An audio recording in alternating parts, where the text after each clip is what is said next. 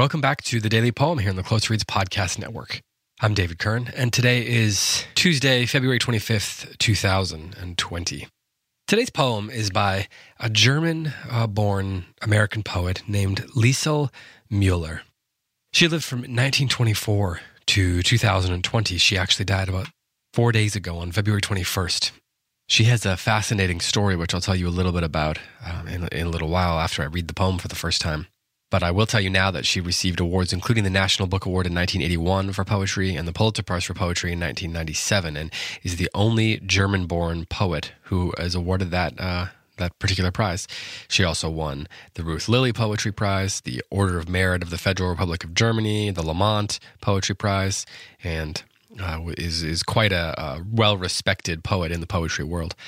And I was reminded of this particular poem called Monet Refuses the Operation. I was reminded of it after she died on Twitter, where someone posted that this is one of their favorite poems by Lisel Mueller. So I wanted to share this with you, and then I'll, as usual, offer a few thoughts. So here it is. Monet Refuses the Operation.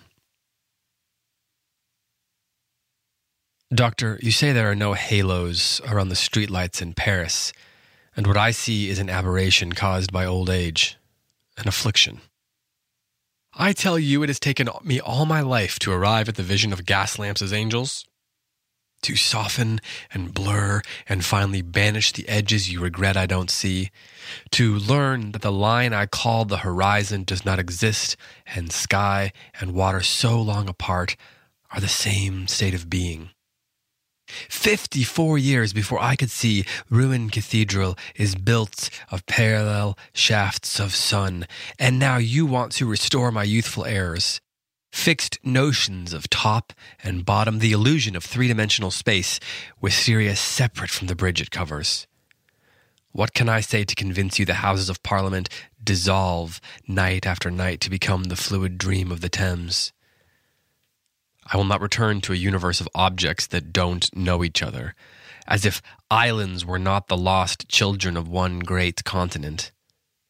The world is flux, and light becomes what it touches, becomes water, lilies on water, above and below water, becomes lilac and mauve, and yellow and white and cerulean lamps, small fists passing sunlight so quickly to one another that it would take long, streaming hair inside my brush to catch it, to paint the speed of light. Our weighted shapes, these verticals, burn to mix with air and change our bones, skin, clothes to gases. Doctor, if only you could see how heaven pulls earth into its arms, and how infinitely the heart expands to claim this world, blue vapor without end.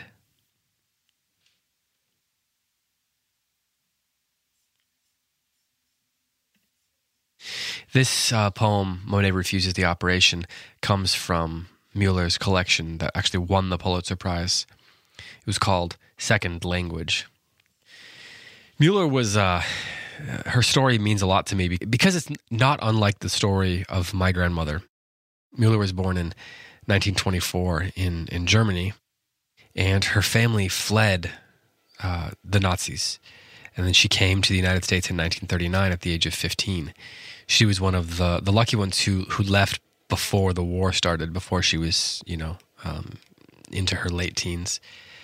She ended up working in the United States at the University of Chicago and another other places, and she taught herself to write poetry starting in the 50s.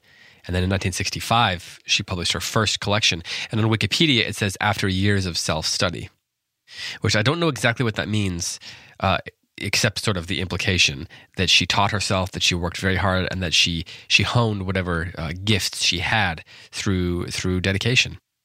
My grandmother lived in Germany, actually during the war, and spent, my understanding is she spent much of the war on the run because her father was someone who the Nazis wanted to work for them. He was an engineer, and he didn't want to do that. So she spent a lot of the war, if not on the run or if not officially in hiding, moving from place to place and trying to avoid being caught up in the work of the Nazis. And then she came to America. She was the only one of her siblings, I believe, to come to America. And she, through determination and a sort of Germanic spirit, she carved out a life. And it wasn't always the happiest life, but she carved that out here in America. And so that story, her story, although she wasn't a poet, the stories are familiar enough to make Lisel Mueller's story meaningful to me, to kind of strike a chord with me. And there's in this poem, a sort of vision of the beauty of the world, of the way, that line, how heaven pulls earth into its arms and how infinitely the heart expands to claim this world, blue vapor without end. That's the way the poem ends, of course. And I think a lot about how when people go through deeply traumatic experiences and then they see the world, they can still see the world for all its beauty despite the darkness, that's a special gift. And that it seems to sharpen vision in a way that I suppose is sort of ironic, because this is a poem about vision that is not sharpened. But even as it's a poem that is about vision not being sharpened, the reality is that the voice of this poet, the Monet who's refusing the operation, who's seeing things less sharply, is actually seeing with more precision into the actual nature of things. By not seeing the firm edges of things, he's seeing the beauty of things more profoundly. And I wonder if that's not unlike what happens when someone goes through deep, dark, traumatic things.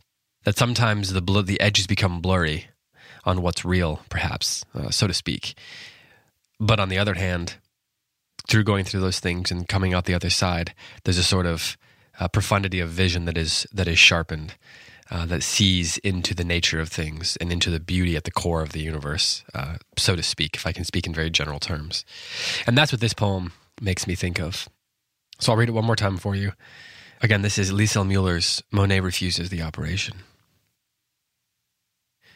Doctor, you say there are no halos around the streetlights in Paris, and what I see is an aberration caused by old age and affliction.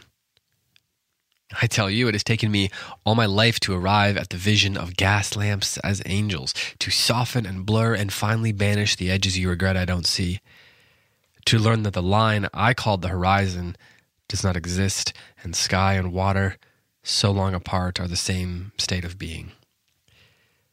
54 years before I could see ruined cathedral is built of parallel shafts of sun, and now you want to restore my youthful errors. Fixed notions of top and bottom, the illusion of three-dimensional space, wisteria separate from the bridge it covers. What can I say to convince you the Houses of Parliament dissolve night after night to become the fluid dream of the Thames? I will not return to a universe of objects that don't know each other, as if islands were not the lost children of one great continent.